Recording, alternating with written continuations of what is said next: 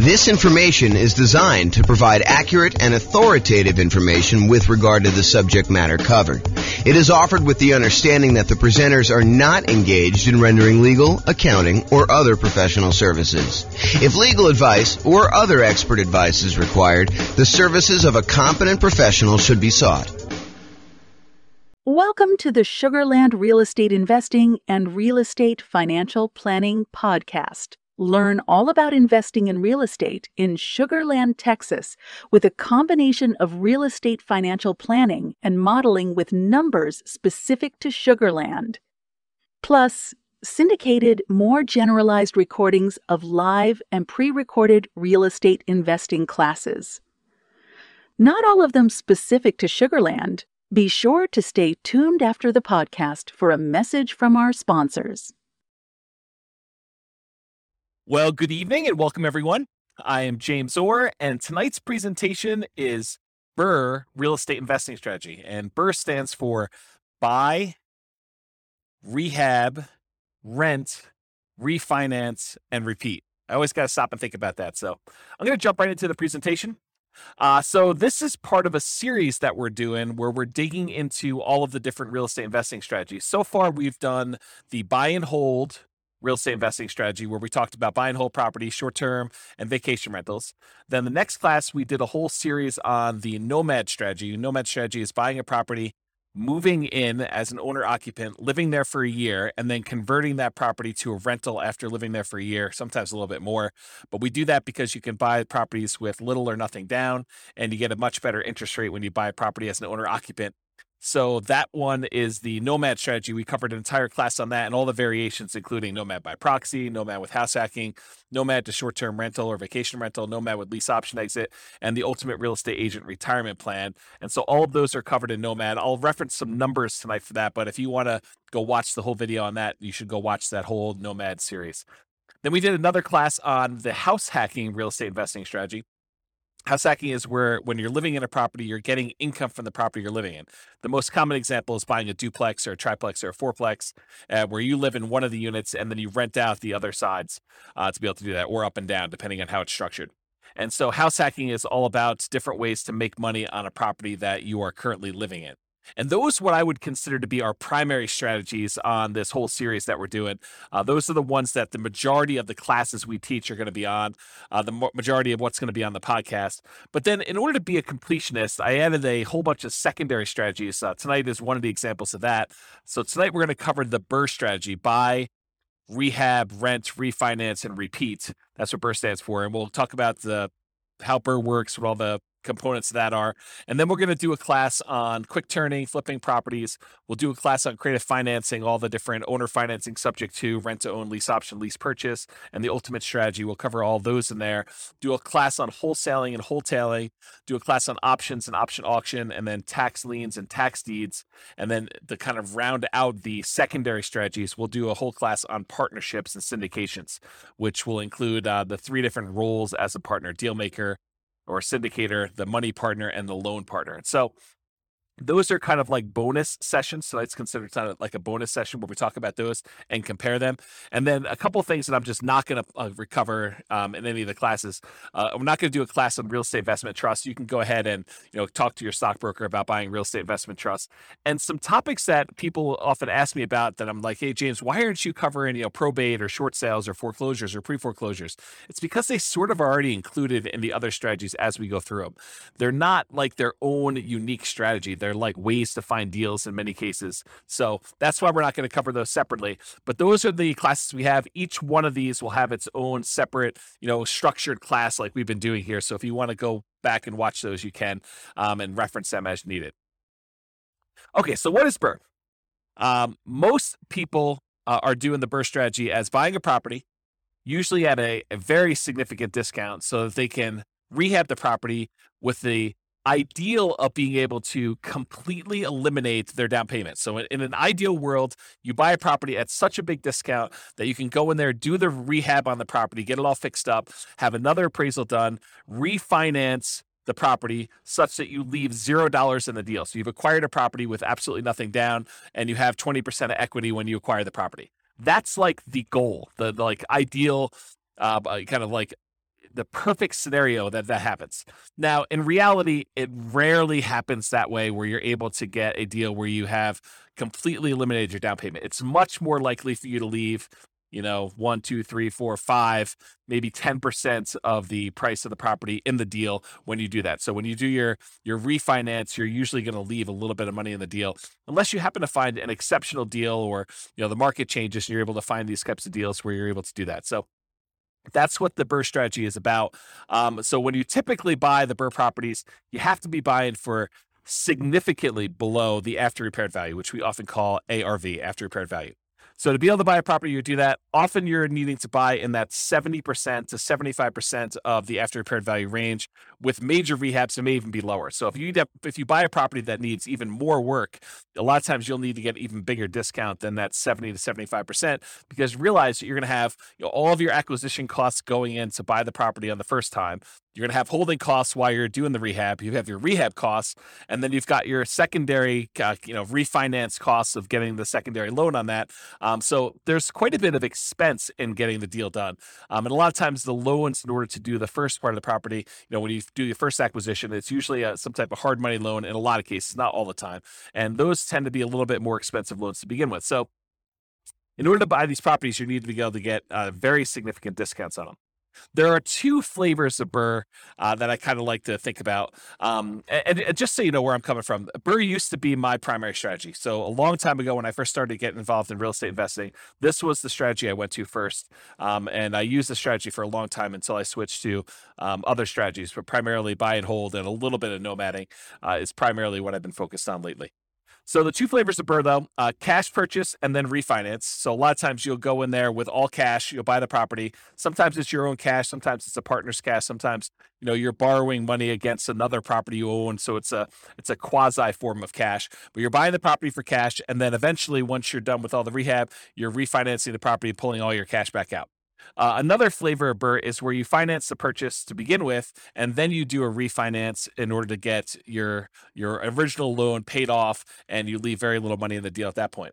And remember, for number two, the one where we do the finance purchase, you'll be financing the property twice. So remember to account for 2 closing costs and 2 financing costs in order to get that loan. So you'll have to do the holding costs while you're rehabbing it, which is often a little bit more expensive. And then you'll do the financing and closing costs on that second kind of permanent loan that you're going to do for, in a lot of cases, 30-year fixed rate financing in order to have that property long-term as a rental.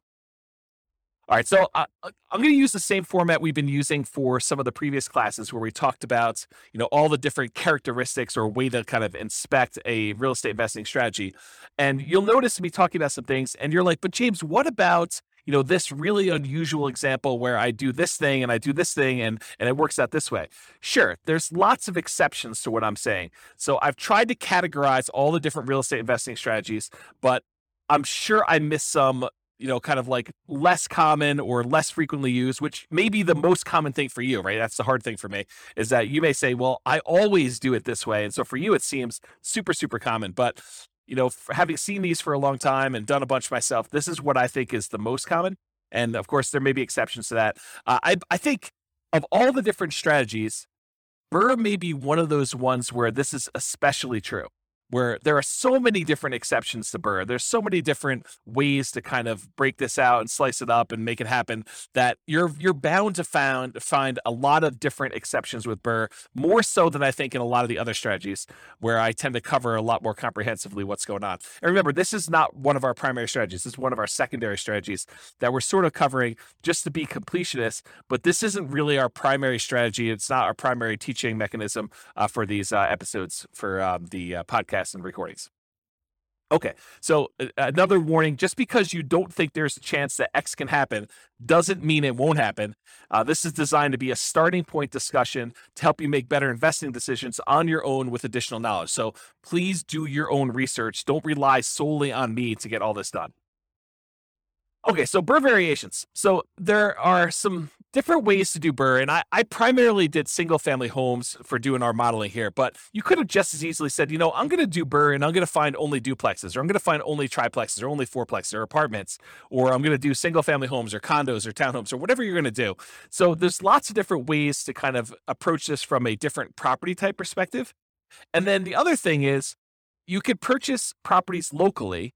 And if you notice, like we talk about nomad or house hacking, we're always talking about local properties because the nomad strategy, you have to move in. You have to be an owner occupant. So unless you're doing like a vacation home and doing partial time there, we're always talking about your local market. The same thing with house hacking. House hacking, by definition, is you're making money on a property that you're living in. You're buying a duplex, triplex, or fourplex that you're moving into and living there, or you're renting out a part of a single family home, like you're getting roommates, as another example of the house hacking strategy. So it's all about your local market when we're talking about nomad and house hacking. And I think for a lot of folks, buy and hold is mostly about their local market, although you could make the same argument about buy and hold that we're going to make here in a second about BRRRR. And that is, the argument is, you don't have to do this locally. If you're in a market where it's really, really hard to find a property that you could buy at a big enough discount that you could do rehab and refinance and get all, or at least most of your money back out of the deal, or leave very little money in the deal, if you want to look at it that way. If you can't find those types of properties in your local market, you don't have to do your local market. This is one of those strategies where you could get really, really good and become an expert at investing in a remote market. It's different. I mean, the skills you need in order to invest in a remote market are different than the skills you need in a local market. Sometimes they're better, sometimes they're worse. It depends on, your personality, your skill set. But you don't have to do this all locally. And you could use this as a way to diversify geographically as well. So I just want to point out that you're not moving into these properties. So you literally could do this in a local market or a remote market. And there are markets that are much better for finding BRRRR properties than others. There's markets where, it's not uncommon to get discounts when you're buying cash flowing properties. In some markets, that's like near impossible. Like if you live in, my local market here is northern Colorado.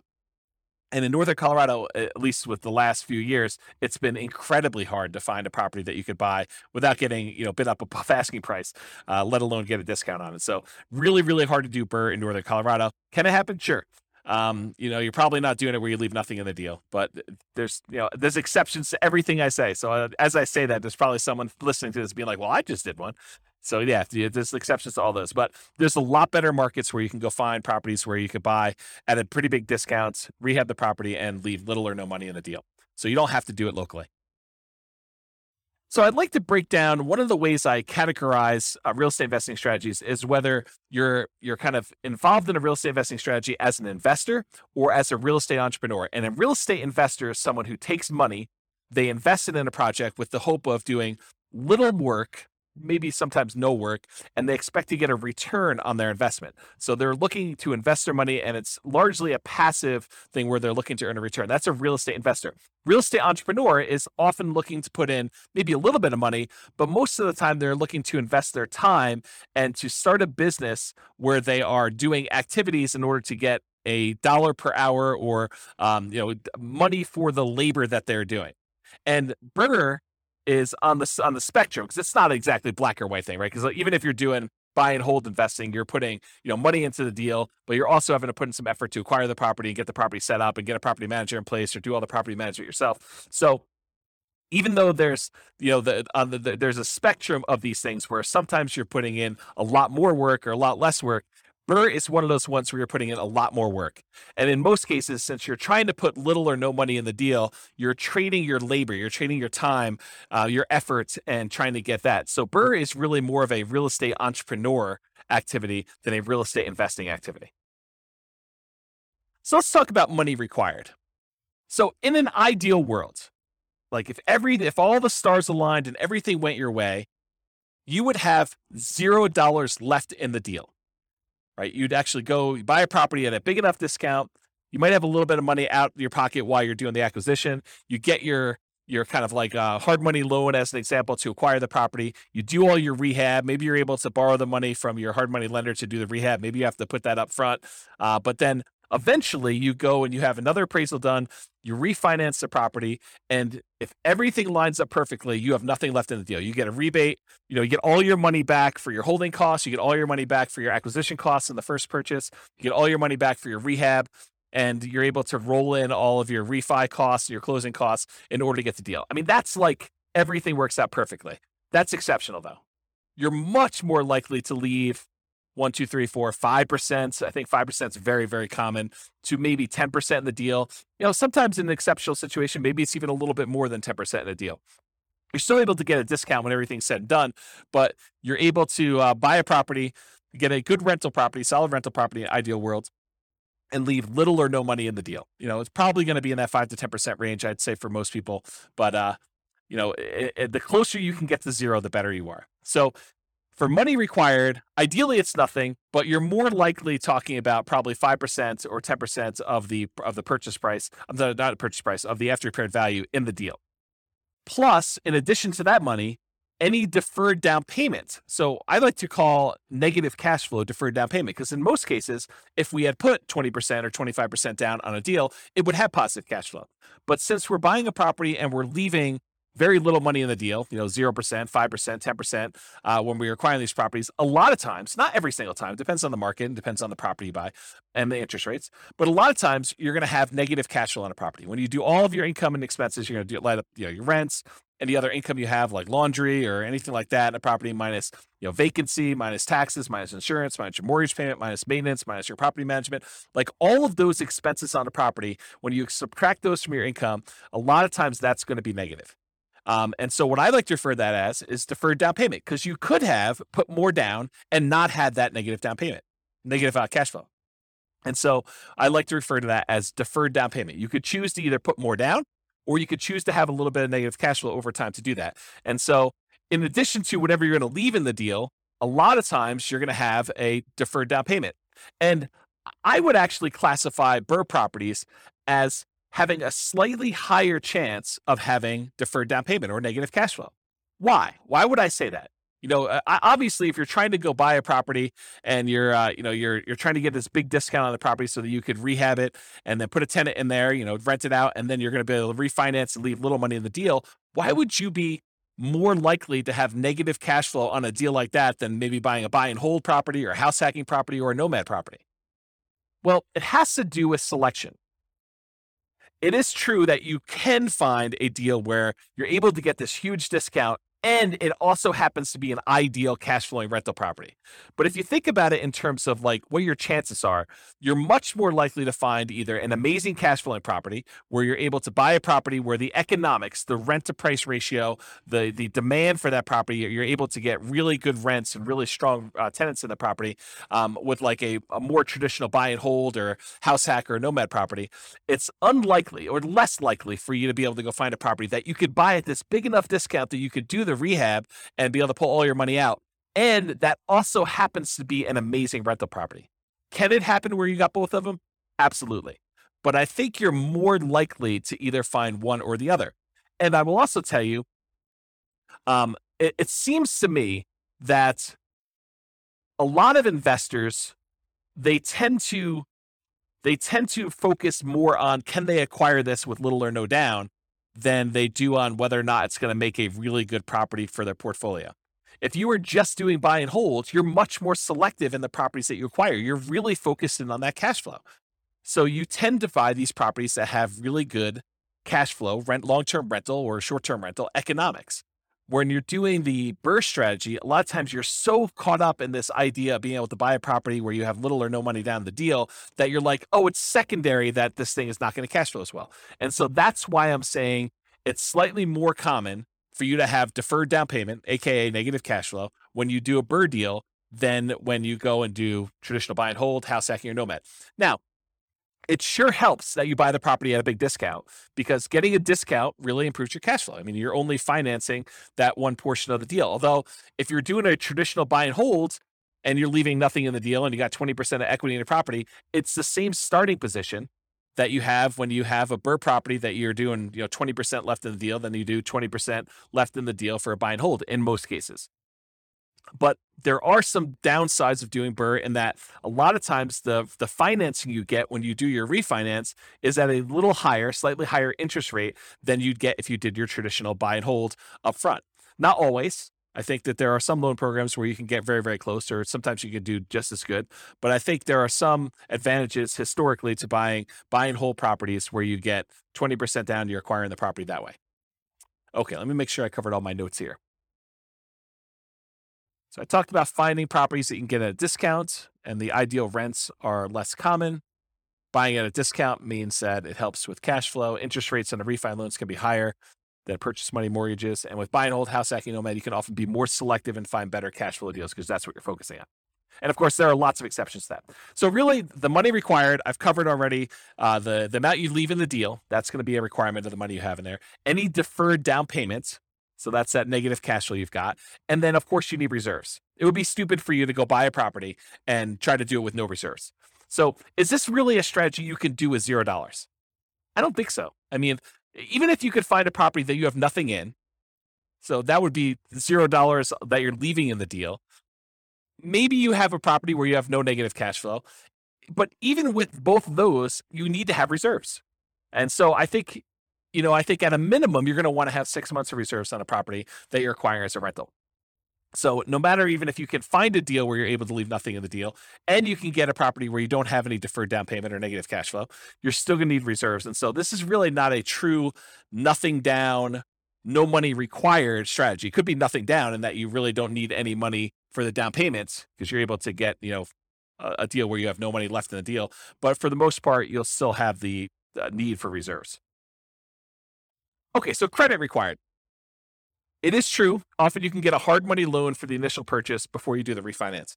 And a lot of those are, asset-based loans where they're really looking at the property primarily in order to do the loan itself. Although I think a lot of hard money lenders are still looking at the individual borrower for those. It's possible you could find one that's exceptional and that doesn't look at that. But over time, I think that the majority of hard money lenders are still looking at the individual for doing the loan there. So you can get a loan where you can get the initial purchase money oftentimes with little credit required. But when you go to do that cash out refinance, most of those loans are going to be ones where you need to have a good credit score. And typical credit score needed for a lot of these conventional loans is about 640 credit score. Now, there are exceptions for more unusual loan products. These tend to be adjustable rate mortgages or at higher rates, and better credit often gets you a better interest rate in general. But I think a credit score of about 640 is going to be needed for this. Now, don't go to your lender and say, well, James on his recording said I only needed a 640, so you definitely have to give me a loan because he told me 640. No, that's not how it works. You go to the lender and they tell you what the current lending requirements are because these things can change over time. And you have to find out for them what you need to qualify. And you can go find out from them exactly what the number is. But historically, it's about 640 is what the credit score is for being able to do these. So go talk to your lender and find out. And before I did BRRRR, I would make sure I had both my financing to do the initial acquisition and I knew exactly and was pre-qualified to be able to do this cash out, or not cash out, the refinance, rate and term refinance in order to be able to pull all my money out of the deal in order to do the BRRRR thing before I bought the property. Because there's few things worse. I guess there's some strategy you can do, but there are a few things worse in my mind than going through all the work of thinking you're going to buy this property, rehab it, thinking you're going to convert it to a rental, only to find out that you could not get this rehab loan after you've done all the labor and gotten in the deal. So you can still probably sell it and make money, but a lot of extra effort to do that. Okay, some less common situations. If you find a lender doing more creative lending, that's a possibility as well. Or if you're buying without a loan, all cash, a credit score is not required. So if you're trying to buy these properties, I guess that's technically not BRRRR because you're not doing the refi in the end. But sometimes people buy properties at a discount just to convert them to straight rentals. And sometimes people are buying those just for cash. So that's the case there. But that really wouldn't be BRRRR because BRRRR involves the refi.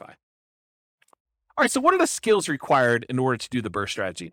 And if you compare this to some of the previous classes we taught on buy and hold, house hacking, nomad, those types of things, you'll notice that BRRRR has some additional requirements, some different additional skills that are required. So the primary skills required for doing BRRRR are, number one, you need to analyze deals. You need to be able to do the deal analysis for once you're done doing the rehab and you have your refinance done, will it cash flow? And also the deal analysis to say, okay, I'm going to acquire this property. Here are the costs for doing my rehab. Here are the costs for doing my holding costs. Here's the initial acquisition costs. Here's my refinance costs, and then how much will I have in the deal? And then go do your deal analysis after that. So that's a skill you need, deal analysis skill. In addition to that, you need rehab estimating skills, or you need to hire someone who has rehab estimating skills in order to help you find out how much it's going to cost you to take this property that you just bought at this big discount and do all the work required in order to make it a good long-term buy and hold property. So you need someone who can estimate what work is required and how much it will cost to do that. In addition to that, you need to be able to find discounted deals that also cash flow. And in my opinion, this should not be overlooked. This is probably one of the main things that you're being compensated for by being able to find these deals. This is, the equity you're earning by doing this is being able to find deeply discounted deals that you could do the rehab and be in the property for very little or nothing, down on after the refi. And that will also cash flow once you're out of the deal, once you're done with your refi. So I think you need to be able to find those types of deals. And I think that's an exceptional skill to have. In addition to that, you need to be able to acquire the property, and then you need to do the refi financing. So you need to be able to do whatever acquisition financing you line up, hard money loans or private money or your own cash, and then you need to be able to do the refi financing in order to be able to do that. It's another skill. And then different than the rehab estimating, you need to be able to either do the rehab yourself or you need to be able to manage a rehab team. So you need to be the person that swings the hammer and goes in there, does all the work, brings in the subs if you have those guys doing certain things, or you need to be the person that, manages a team of other people that are doing all that work for you. And then in addition to that, once you convert the property to a long-term rental, you need all the traditional skills of property management. And again, that's either you doing the property management yourself directly or you hiring a professional property manager, and then you need the skills of being able to manage the manager. So I have a note here, skills of property management can vary depending on whether you're managing long-term rentals yourself, hiring a property manager, or doing short-term rentals. So 3 different types of management skills depending on which way you're going. And the skills of rehab can vary depending on whether you're doing it yourself, managing contractors, or managing a general contractor. So realize that the skills that you require, in my opinion, are much more involved than buy and hold, house hacking, or nomad. I think this is a much more active, much more real estate entrepreneurial activity, and it requires more skills and higher levels of skill than a lot of the other strategies would. All right, so Shane Paris, Farnham Street, I finally went and looked up his name. I had forgotten his name for the last 3 presentations and kept forgetting to look it up. But he has a blog called Farnham Street, and probably about 2 or 3 months ago now, he wrote an article that talked about this idea of stability. And the way he described it wasn't real estate specific. It was this idea of, having something that's stable where if you don't do anything to it, it'll be fine. It'll kind of just keep, operating on its own. It's not going to hurt you if you don't pay attention to it and you kind of abandon it in some ways. But a active stability kind of item is something that if you don't do something with it, it will hurt you. And so I was thinking about this in terms of real estate and real estate investing specifically. And I was thinking, real estate is actively stable in general. But I think there's even kind of like gradients of more actively stable versus less actively stable. And so a couple examples of this are, if you go and you get a fully amortizing, like a 30-year loan that pays off, the payment itself will pay down to 0 after 30 years. That's an amortizing loan. The loan actually will pay itself off over that lifespan of 30 years versus a interest only or a balloon loan that you pay on it for 5 years, 10 years, 15 years, 20 years. And at the end of that period of time, there is a lump sum that is due at the end of it. Well, an amortizing loan is more stable. It's still actively stable, so you have to be actively involved, but it's more stable than a balloon type mortgage on there. Or doing buy and hold is less actively stable than a flipping properties or lease option or the BRRRR strategy. And so BRRRR, in my opinion, is very actively stable. It is one of those things where you have to be actively managing, especially in the beginning. Once you convert it to a long-term rental, it becomes less active. But at the very beginning, you're very active in this thing. You're actively acquiring the property, you're actively rehabbing the property, you're actively putting a tenant in there, and you're actively refinancing the property to try to pull out as much money as you can. So it is a very active strategy to be doing that you just need to pay attention to. All right, let's talk about scalability. So the biggest challenge, in my opinion, with the BRRRR strategy, and it's probably other challenges too, like being able to qualify for loans, but the biggest challenge, in my opinion, is probably finding deals. It's often limited by deal flow. And I suspect there are markets where you could find a lot more BRRRR properties than other ones. But in general, I think the challenge with BRRRR is being in a market or finding deal flow where you could buy at a big enough discount to be able to leave nothing, ideally, or very, very little in the deal, and then convert that to a property that you would like to have in your portfolio as a rental. And I think that's the part that a lot of folks overlook. But So as far as scalability, how can you scale this thing? Can you acquire as many properties as you want to acquire in order to hit whatever your financial goals are? And with BRRRR, I think that you're limited by deal flow, finding enough quality deals. So from that perspective, it's harder to scale. It's going to mean slower acquisition speed because you got to find deals that are good enough quality to be able to acquire them at a big enough discount and also have them be good long-term rentals. However, on the other hand, to kind of argue the other side of this, it requires significantly less down payment than traditional buy and hold properties to acquire. When you do traditional buy and hold, you're able to get a property for 20% down or 25% down. In some rare cases, if you want to get PMI and the owner occupant properties, 15% down. But when you're doing the BRRRR strategy, you could leave 5% in the deal. And that's still better than leaving, 15% or 20% or 25%. So from that perspective, it's easier to scale. It requires less capital upfront to do that. More labor, because you got to do all the rehab and refinance and, getting all the tenants and getting the property set up. So, from a scalability perspective, I don't think this is as easy to scale as you might think. If your limitation is down payments, then I think this definitely helps you along that path. You still got to be able to qualify for the loans. You got to qualify for the refi loans. And if they're not cash flowing good enough, then you need to have the debt to income ratio in order to be able to qualify for the refis, in order to be able to acquire the properties and do the refi outs. So that's what I think about scalability with the BRRRR strategy. All right, let's talk about risk exposure. In my opinion, the BRRRR strategy has a high risk rating. And I think some of the other strategies we talked about, the buy and hold, the nomad and the house hacking, we kind of rated these a little bit lower in risk. And the reason why is I think you have extra risks when you're doing the BRRRR strategy that you don't have with buy and hold or house hacking or nomad. So you have a double risk exposure, in my opinion. You have the risks during rehab and the risks of long-term rentals. So what risks do you have? So the risks include amplified returns, and these can be both positive or negative. But whenever you have a small down payment, it amplifies the returns. So if you have a little amount of money invested and you make a return on it, a positive return on it, the returns look larger because the amount of money you made is on a small amount. But it goes the other way too. If you have a loss, if you have negative cash flow or the property value goes down or you have something happens to the property, you have a negative return on that, that also gets amplified because you had a small amount of money in the deal. So you can get amplified returns with the BRRRR strategy, just like you can with the nomad strategy, or in some cases house hacking if you're putting little down when you're buying these owner occupant properties. So that's the same risk we'd see there, but you see it with BRRRR because a lot of times you have nothing in the deal or very little in the deal. In addition to that, I believe you have an increased likelihood of negative cash flow, those deferred down payments we talked about when I talked about money required. And the reason why is you have small or no down payments in the deal. So a lot of times, you're leaving little money in the deal, and that's why you have a little bit of deferred down payment. If you had put more down, you wouldn't have the negative cash flow. But because you decided to buy a property and try to do a refi where you left no money in the deal, then a lot of times you have some negative cash flow there. In addition to that, you have limited selection of the ideal cash flowing properties. Really, one of the characteristics of trying to do BRRRR is finding those properties you can get at a big enough discount where you're able to leave little or no money in the deal. So a lot of times those don't cash flow nearly as well. And so you have a limited selection of these ideal cash flowing properties because they also need to meet the criteria of needing rehab and being able to buy them at a big enough discount where it makes sense to do those. And then in addition, you have an increased likelihood of negative cash flow because you get slightly worse financing and interest rates when you do these refinances, especially if you're doing cash out refinances.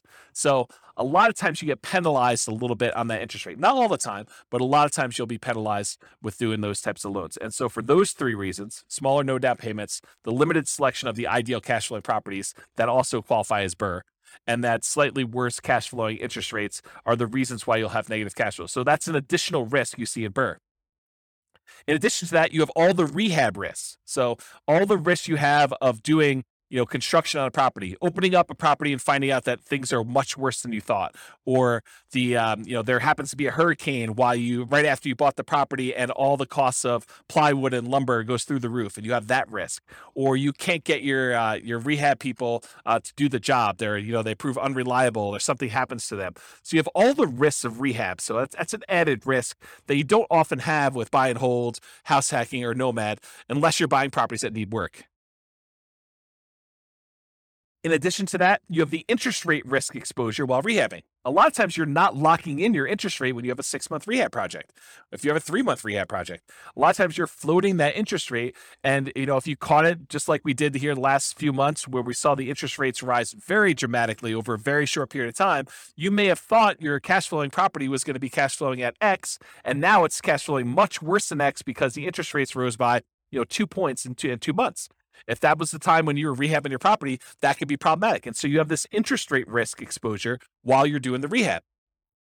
And then you have the risks that we normally see with house hacking and buy and hold and nomading, a price decline during ownership. While you've converted it to a rental, prices can go down. I mean, honestly, it could go down while you're doing the rehab too, but I really thought of it during the time when you're buying, when you're holding the property as a rental. You could see a decline in home values during that time, or rents could decline during your ownership period. Those same risks appear in the buy and hold and house hacking and nomad as well, but they're not exclusive to the BRRRR strategy. And then in addition to that, if for something happens and you're unable to make those payments on the loan, you have a credit risk. If you can't make payments on your mortgage, then your credit is at risk of doing that. And that's the same as buy and hold and nomad and house hacking. And then in addition to the ones, these also are shared with buy and hold, nomad, and house hacking.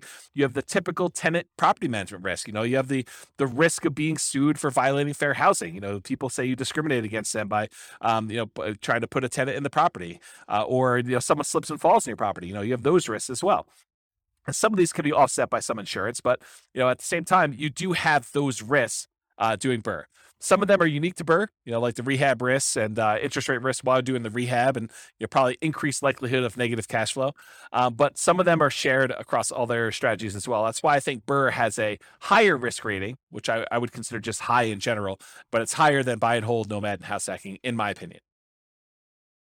So let's talk about profit speed, how quickly you can get at money, and what's the magnitude of the money you can get at. So if you've never seen this before, this is my return quadrants. And it basically shows the 4 different primary areas of return that you get from rental properties, plus the return you get from reserves, and then we sum them up. So the ones on the right-hand side are more like cash now. That's cash flow and tax benefits, depreciation, cash flow from depreciation. And then on the left-hand side is more like cash later, appreciation and debt pay down. So those tend to be, right side is more immediate money. The left side is more like wealth building sort of thing. And then the ones on top, appreciation and cash flow, those are more speculative. They're relying on the market to perform well. You're relying on rents to continue to go up and stay where they are, or property values to continue to go up as you want to see appreciation there. And if the market goes down, we see a drop in prices, you'll have some negative appreciation there. Or if rents don't hold up, if we see a decline in rents or a kind of pullback in rents, you might see your cash flow dip or go negative if it's really close. And then the ones on the bottom are less speculative. They're more certain, and that is the debt pay down portion of it. So as long as you make the payments on the mortgage you have, you're going to pay down a certain amount of debt each year until that thing is paid off if you have an amortizing loan. And then, of course, unless the tax law changes, you're going to get the tax benefits of depreciation. So the ones on the bottom are more certain, less speculative, and the ones on the top are more speculative and less certain. And then I already went over the left and right ones. So in terms of BRRRR, you typically start seeing a profit within 6 months. Usually it's after you do your rehab and you get your tenant in the property and you're able to start getting some cash flow on it. That tends to be when you see it, your profits start coming in. And then rents and security deposits are typically paid in advance. So you usually get that a little bit front loaded.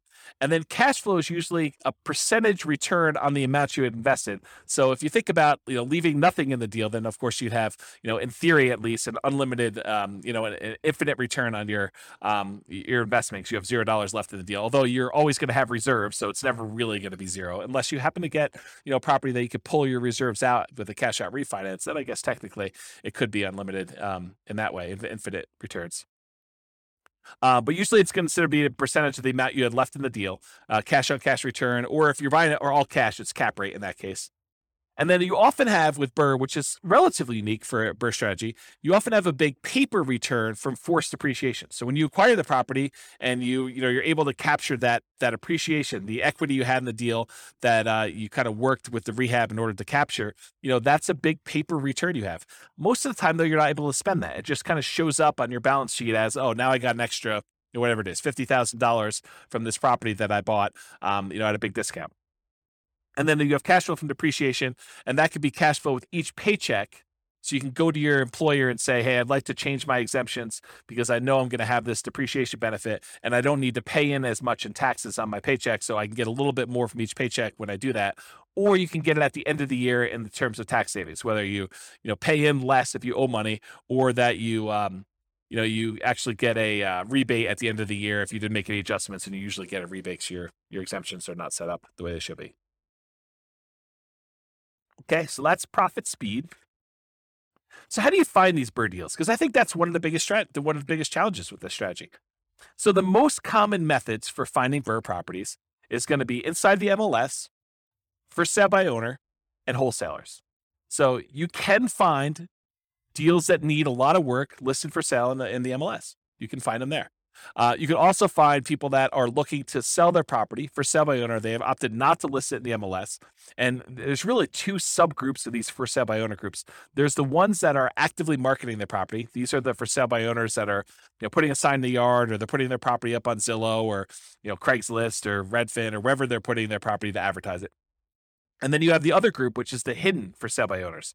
And these are the guys that they may not be actively marketing their property, and they may not even really know they want to sell, but now you've put marketing in front of them. They're like, well, I might consider selling my property. Or you network with somebody, you're at your church, or you're at a club or something like that, and you're talking to people about your business of trying to find properties that need rehab. And someone says, well, I have a property that needs a lot of work. We had tenants in it, and the tenants trashed the place, and now I'd like to acquire that property. Now I'd like to sell that property rather. And you're like, well, I'd be interested in buying it. And so they could be hidden in that way, that you have to find either through marketing, putting out, ads or postcards, or, pay-per-click, or any of those strategies. We'll cover those in another class, but all the different strategies for marketing in order to find sellers for sale by owners, or you could do through networking, being out and about and talking to people about what you do. And then the third group is wholesalers. Wholesalers are usually the ones doing the marketing. In some cases, they're providing properties inside the MLS, although a lot of wholesalers are doing direct mail or pay-per-click or have a website, and they're marketing, or they're doing networking, and they're trying to find deals, and then they're finding the deals, putting them under contract, and then they're assigning the rights of their contract to you in exchange for a fee. So that's really what wholesaling is. And those are probably the most common methods for you to find BRRRR properties. Now, you can find BRRRR properties in other ways. You could do auctions. You could find foreclosure auctions, or IRS auctions, or, other types of like DEA, drug seized houses or stuff like that you could buy at auction. Or in some cases, a bank may have properties that they've taken back in foreclosure, and they've got that the bank actually owns, real estate owned by the bank, and they may be willing to sell you the property. So that's a more unusual method.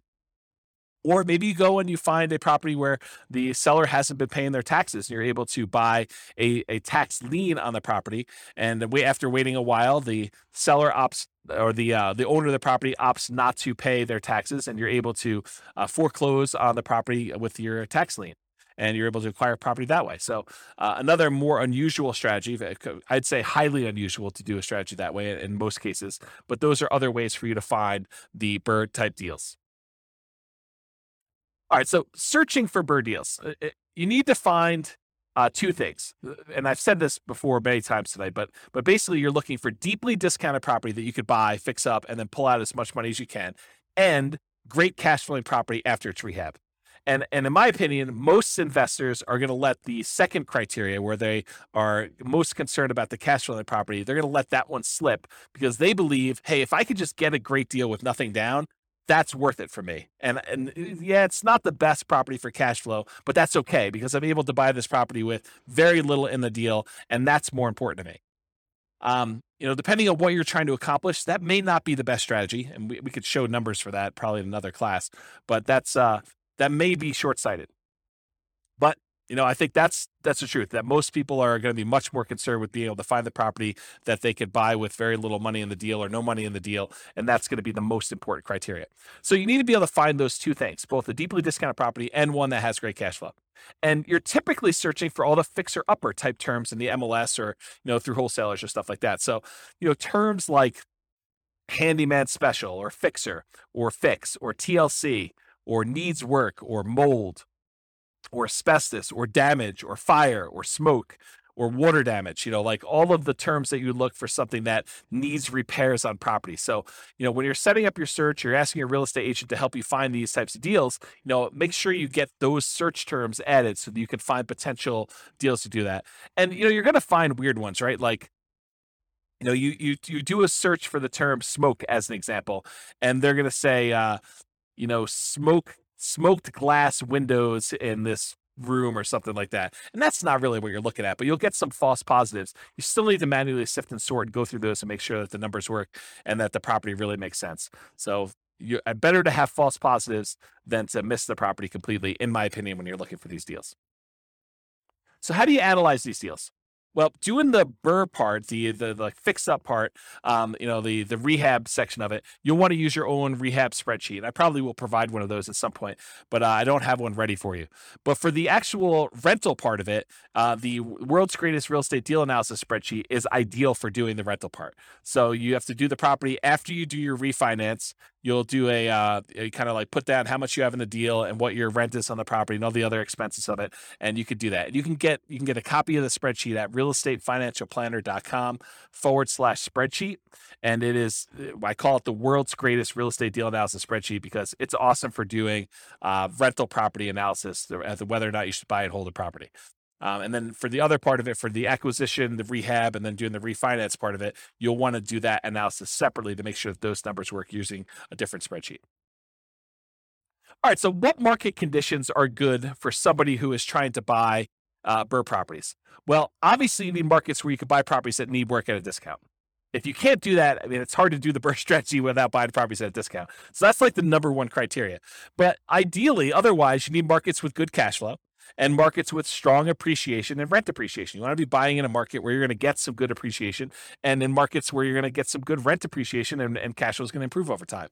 It's challenging to do the BRRRR strategy in markets with significant negative cash flow with reasonable down payments. A property that even if you put 20% down, it wouldn't have good cash flow. Or markets with no or negative appreciation and rent appreciation. So, properties that they're the same price they were 10 years ago, or properties where rents are going down because the population is declining and you have a surplus of inventory and low demand. Those are hard markets to do this strategy in. And I think in some markets, not all markets, but in some markets, the way you're able to find properties that need a lot of work and you're able to buy at a big discount is because demand is a little bit softer in those. When we see in really, really hot markets, even the properties that need a lot of work were getting bid up and going for much closer to retail, where there wasn't nearly as much room to be able to buy these properties at a big enough discount to be able to do the refinance out and leave very little in the deal. And remember, it doesn't have to be your local market. You can do this remotely, specifically with BRRRR. So accessibility or availability. So these can be some of the hardest deals to find. It's not like you're just trying to find a property that you could buy at a big discount, do rehab on, and then sell it, make a profit. Those are easier, right? Because you don't have to find a property where you can do that. And after you're done doing that, it's going to have amazing cash flow. That's part of the challenge. It needs to be both a deeply discounted deal where you can go in, do rehab, and pull as much money as you can out of the property so that you leave as little in the deal as you can. And then once you do that, it has to also cash flow like crazy. So these can be some of the hardest deals to find, in my opinion. They must be both that fixer-upper and good cash flowing rentals. And some markets are much easier than others. So you can invest in remote markets to find these deals. So as far as being able to have accessibility and availability, this is a hard one. It's not like nomading where, a lot of properties would look at nomading and now we're being selected based on a whole different level of criteria. These are like, there's not that many that come along, and so this could be your limiting factor. So can you use your retirement account to do BRRRR strategies? Yeah, you can use your retirement account to invest in BRRRR strategies with a self-directed retirement account because you're not moving into the property. You're not living in the property. You will be limited in the amount of rehab that you could do directly if you're using your own retirement account, because I don't think you're supposed to be doing the labor on your properties that you're doing that. There may be some exceptions with some types of self-directed retirement accounts, but in general, you're not supposed to be doing the labor yourself. So you could be limited in what you could do with that. And it may also change the financing you use. A lot of these self-directed retirement accounts, self-directed 401k, self-directed IRA accounts, they require a much larger down payment or loan to value when you do your refi on the loan. And so you may not be thinking about, 80% loan to value, you may be thinking more like 65% loan to value, which makes it much, much harder for you to be able to acquire properties at those ratios and leave very little in the deal. So now we're going to talk about the quantitative analysis. Up to this point, we've talked primarily about the qualitative analysis, like the qualities of doing the BRRRR strategy, like accessibility and scalability and risk and down payments required. Now we're going to really dive into numbers. And so I will start off. I hope it is my sincere hope that I have not been discouraging to you about doing the BRRRR strategy, because it is a lot of effort and a lot of work to find deals that are amazing. But when it works, it is absolutely amazing. Like, this was my primary strategy. This is the strategy I started with. And when you can find these deals and you can acquire properties and leave very little in the deal or nothing in the deal, and they cash flow, it's awesome. I mean, just absolutely amazing. So it's worth the effort if you're willing to put in the effort to try to find these. If I had to start over again and do this from the beginning, I'm not sure this would be my only strategy. I probably would do this and I try to find as many of these as I could, unless I found a honeypot where I could get an unlimited number. I probably would be doing other strategies in parallel at the same time, trying to justify or trying to speed along the process by doing more than one strategy at the same time. But here you go. So for the quantitative analysis, when BRRRR works, it can be amazing. So how well does the BRRRR strategy perform toward achieving financial independence? And I'll just make a note here.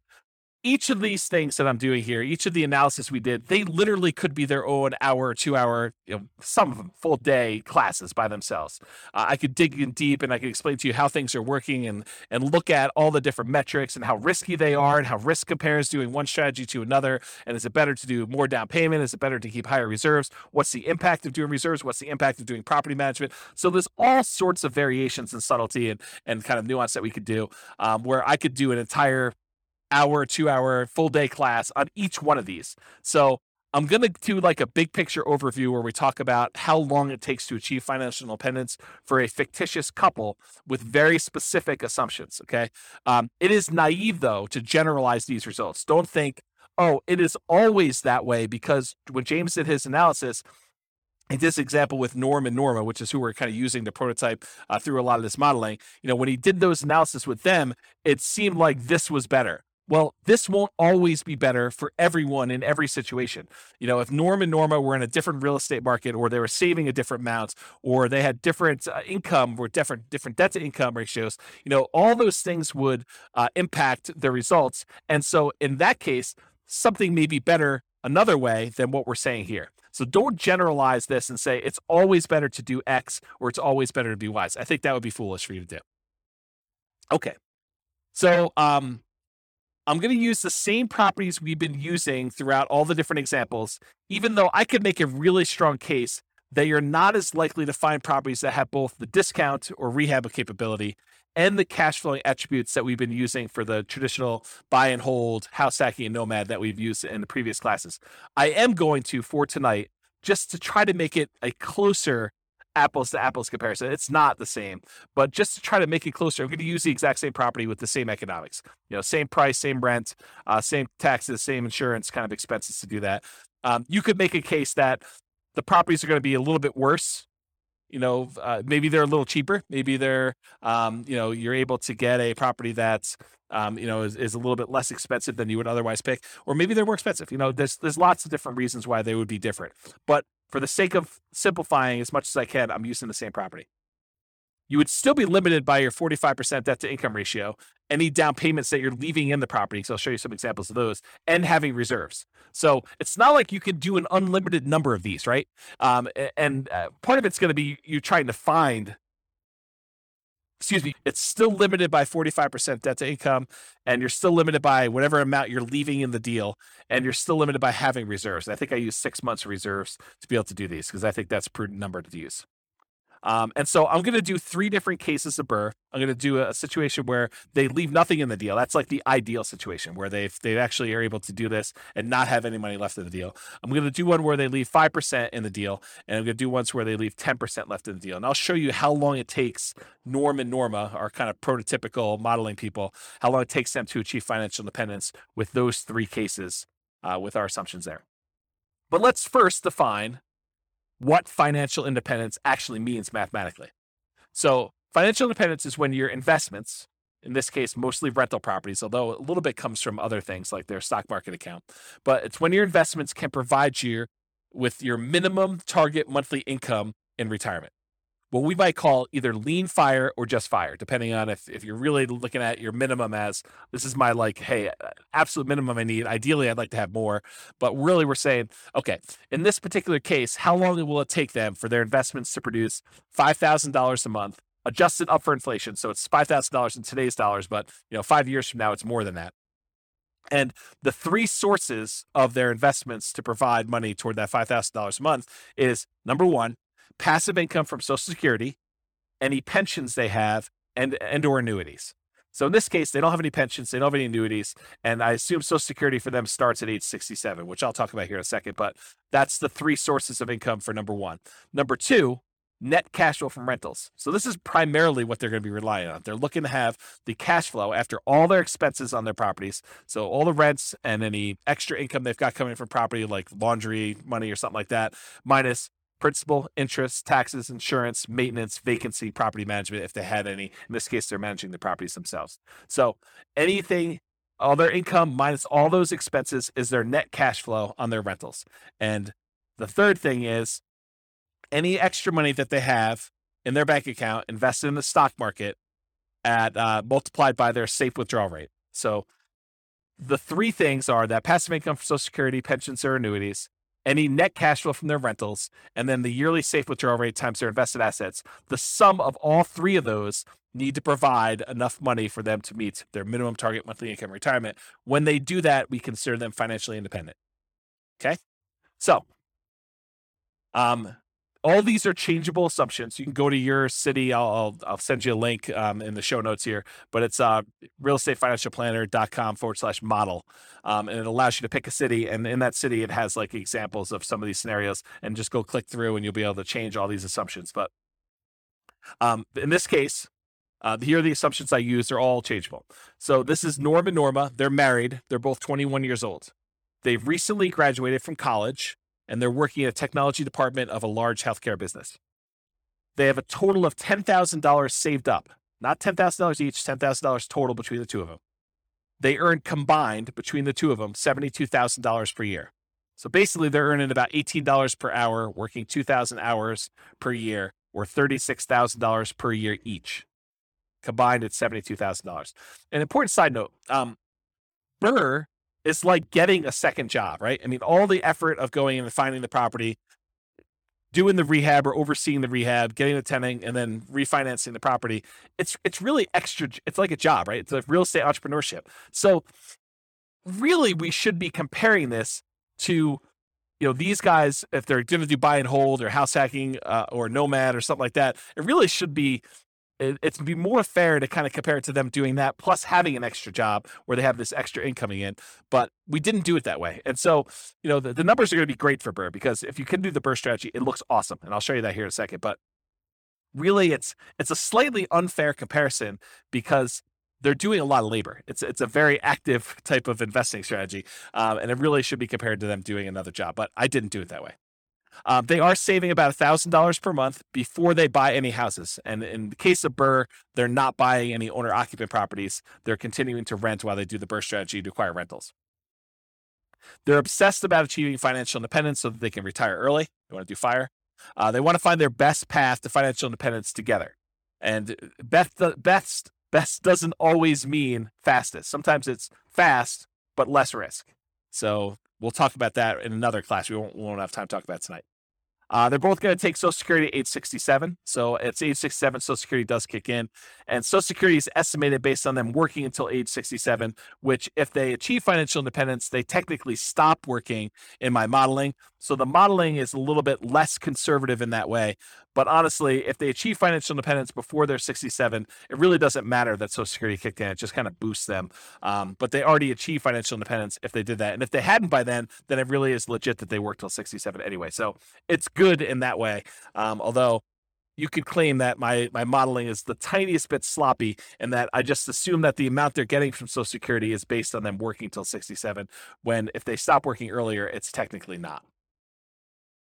Okay, I'm also going to be using the interest rates that I had in the handout for loan type mortgage insurance comparisons. I'll put a link to that in the show notes as well. But this shows you all the different interest rates that I'm using in all these different classes for owner occupant loans and also investment loans. And I did not penalize BRRRR for doing these refi loans, even though I think sometimes you will see a small premium for doing these refis out. And so I'm going to use the 6.625 number for doing the BRRRR strategy.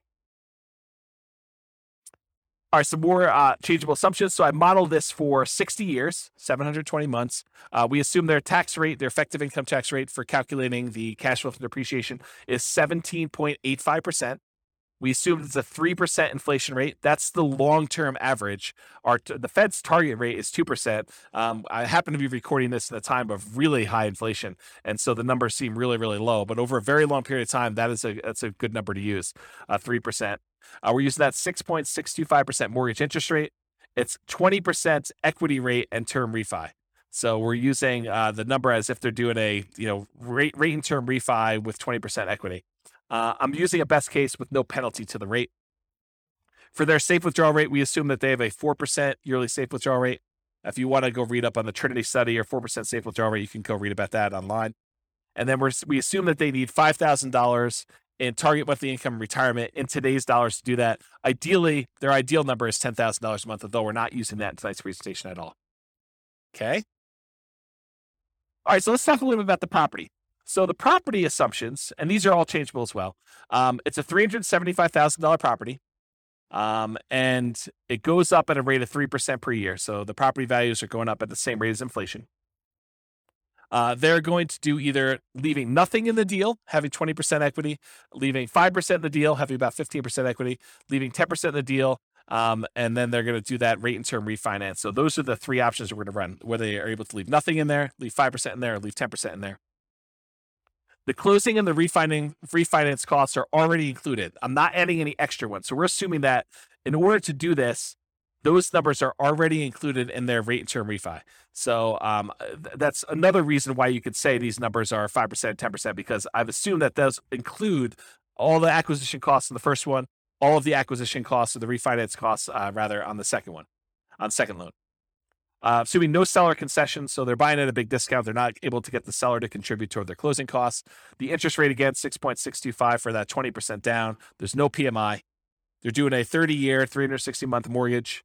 Rent on the property is $2,600 per month, and it increases at a rate of 3% per year.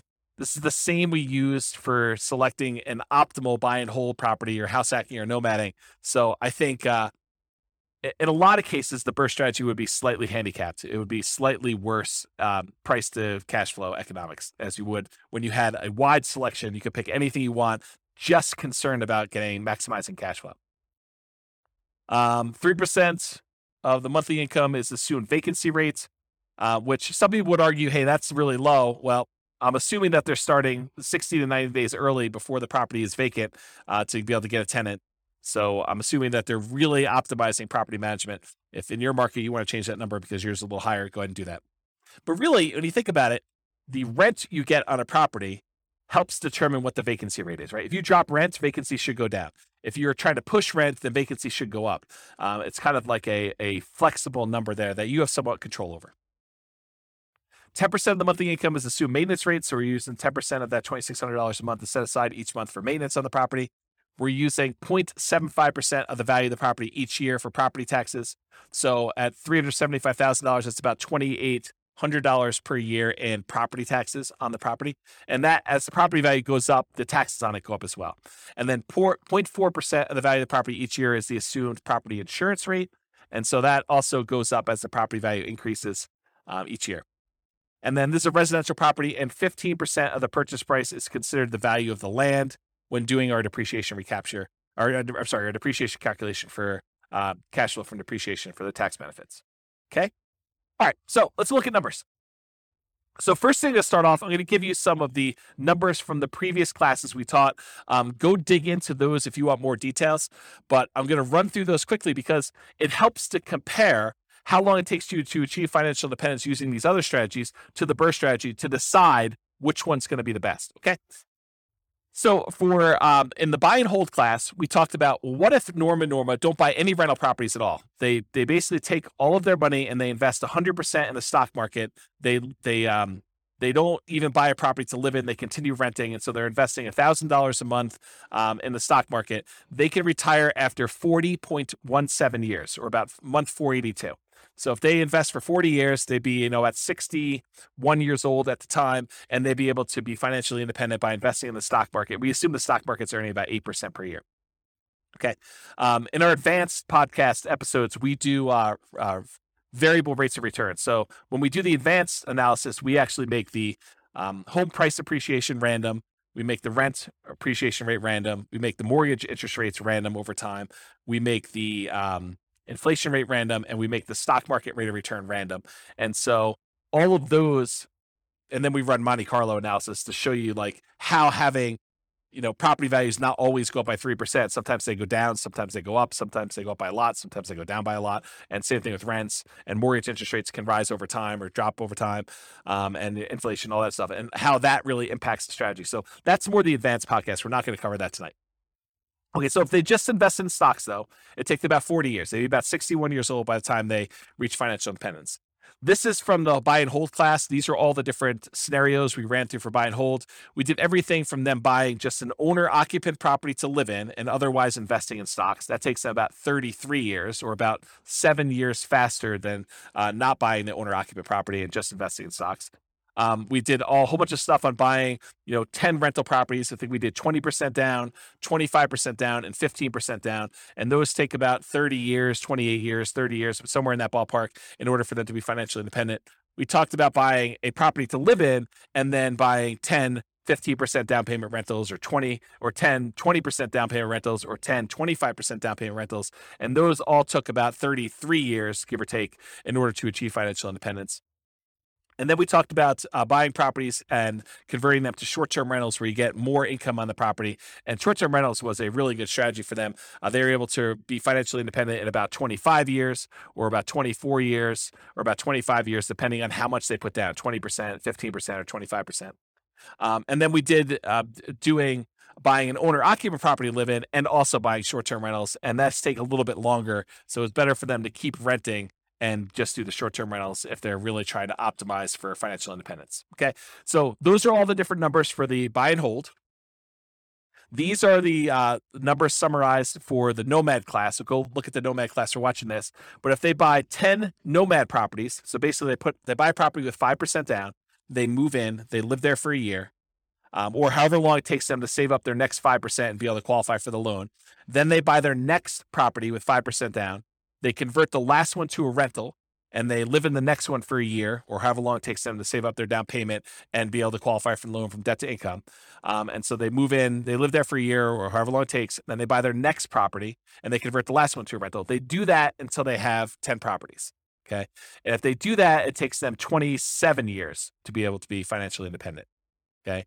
If they do like a mix between the Nomad strategy and buying discounted properties that they can do some fix up and capture some equity with, it takes them a little less than 20 years to do it with that strategy.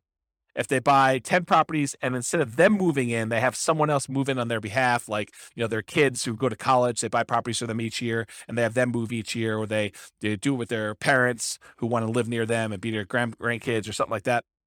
But if they do what we call Nomad by proxy, where we have someone else move in on their behalf, it takes them about a little less than 18 years to achieve financial independence doing that.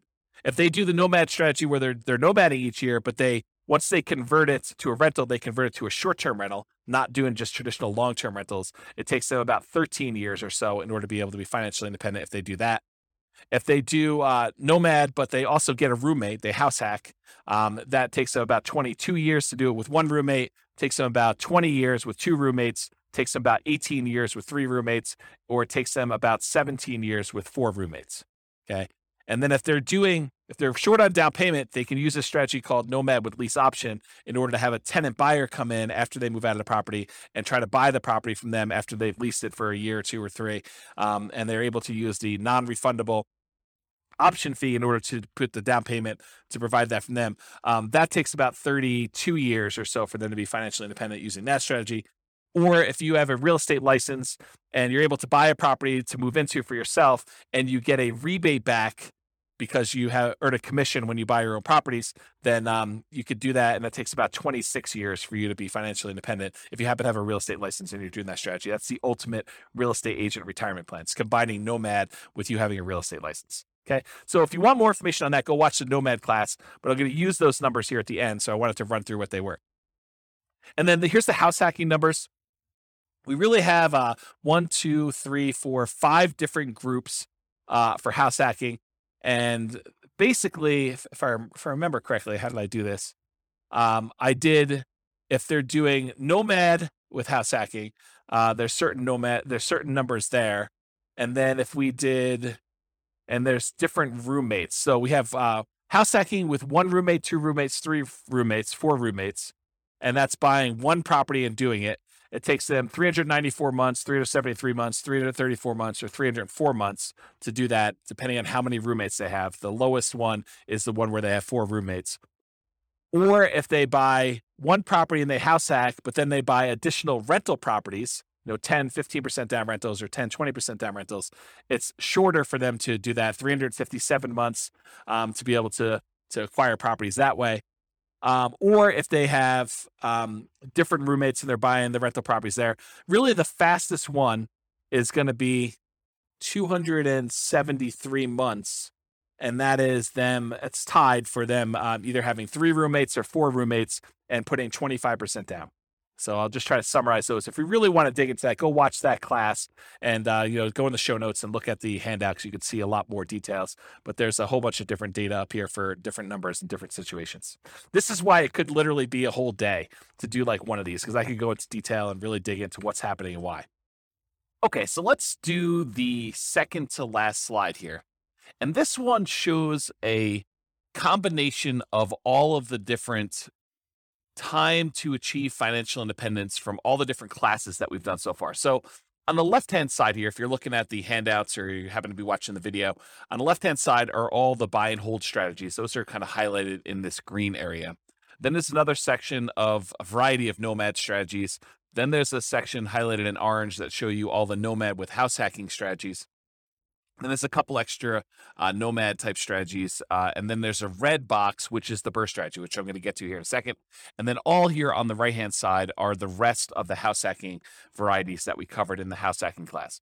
So jumping right into the number for BRRRR, if you do the BRRRR strategy and you do the one where you leave nothing in the deal, then it takes you 11.7 years, about 141 months to achieve your minimum target monthly income in retirement. So achieving financial independence that way. And by you, I mean Norm and Norma with their very specific set of assumptions. If they leave 5% in the deal, they do a BRRRR strategy, they do the buy, they do all the rehab, they rent it out, they do a refinance, and they leave 5% in the deal, it takes them about 16.92 years, 203 months. It's hidden behind the thing on the slide deck, so it's hard for me to read. But it's 203 months is how long it takes to do that. If they do and they leave 10% in the deal, then it takes them 21.75 years, or about 261 months, in order to be able to achieve financial independence. So it's much easier if you could see this visually. So if you're watching the video, pause the screen and kind of compare the strategy that you're considering to some other strategies that you're like also considering, or that you're like, I'm curious about this one. But if you look at it, BRRRR tends to be one of the better strategies, by far. I mean, and when BRRRR works, BRRRR is amazing. So if you look at this, BRRRR kind of crushes a lot of these, especially if you can do ones where you leave nothing in the deal.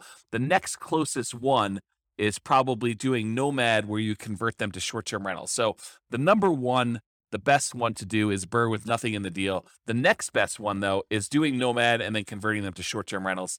And the other Nomads, they tend to do really, really well. Like all the Nomads with house hacking, Nomad by proxy, Nomad fixer-upper, which is kind of like a slight variation of BRRRR. It's not exactly BRRRR, but you're fixing up properties, trying to get them at a discount.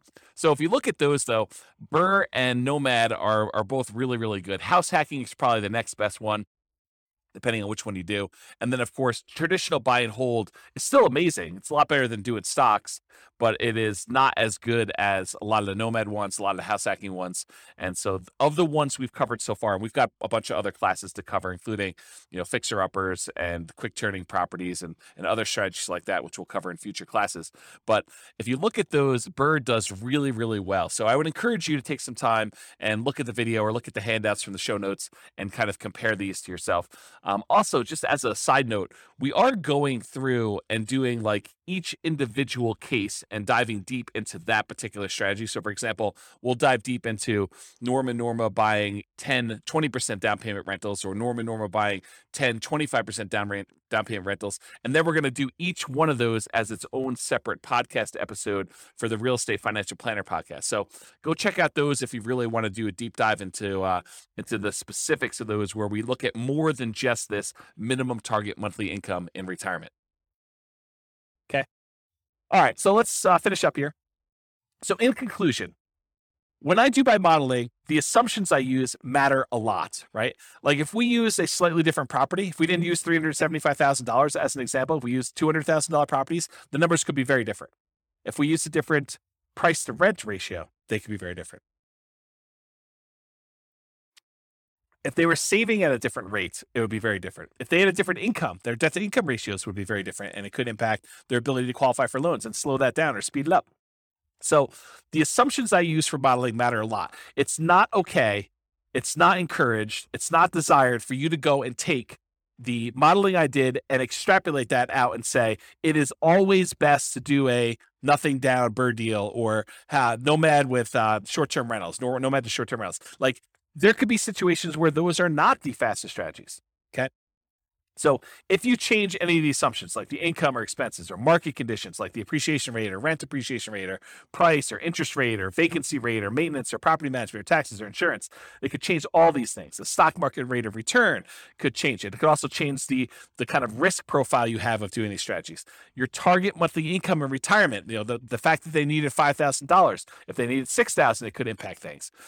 Their safe withdrawal rate could impact things. The cash flow characteristics of the property, whether it really is an amazing cash flowing property, or if it's more likely to be a BRRRR property that has, second tier or third tier cash flow characteristics, but you're able to get it where you're able to have nothing in the deal or 5% in the deal. And the number of properties you buy. Maybe it's better to only buy 5. Maybe it's better to only buy 11. Maybe it's better to buy 15 and then sell off half of them, or maybe it's better to pay off properties early. All of these things matter, and they matter in the assumptions. And I can't cover all of them in one class. That's really why we're doing a series of these classes over time. So the strategies that work best in your market or that market for Norma may differ from yours and vice versa. So you can't just automatically assume that. You really need to go plug in your own numbers and do some math for your own specific situation. And you can do that at the realestatefinancialplanner.com/model. Just pick your city, and it's kind of like a starting point with a lot of the assumptions. But any of the assumptions we use are changeable. And so you can go ahead and change those to better match what you're trying to accomplish and what your numbers look more like. Okay? So that's it. This has been James Orr with the Real Estate Financial Planner. I hope you enjoyed class. The next class, I believe, is on quick turning properties and fix and flips. And we'll continue on with the series of different modeling.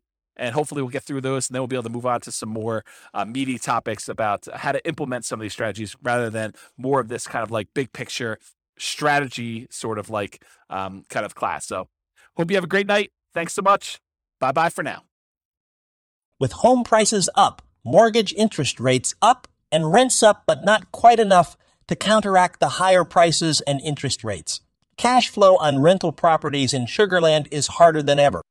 Book a call with the Real Estate Financial Planner to apply our proprietary 88 strategies to improve cash flow on your rentals. See the show notes for a link to schedule your call and improve your cash flow today. If you're a real estate agent, lender, or professional in Sugar Land that wants to help our real estate investor listeners, consider reaching out to learn about collaboration opportunities with this podcast. We'd love to add more value to our listeners by having you assist our investors buy, sell, and finance their real estate investments. See the show notes to schedule a call to discuss collaboration opportunities.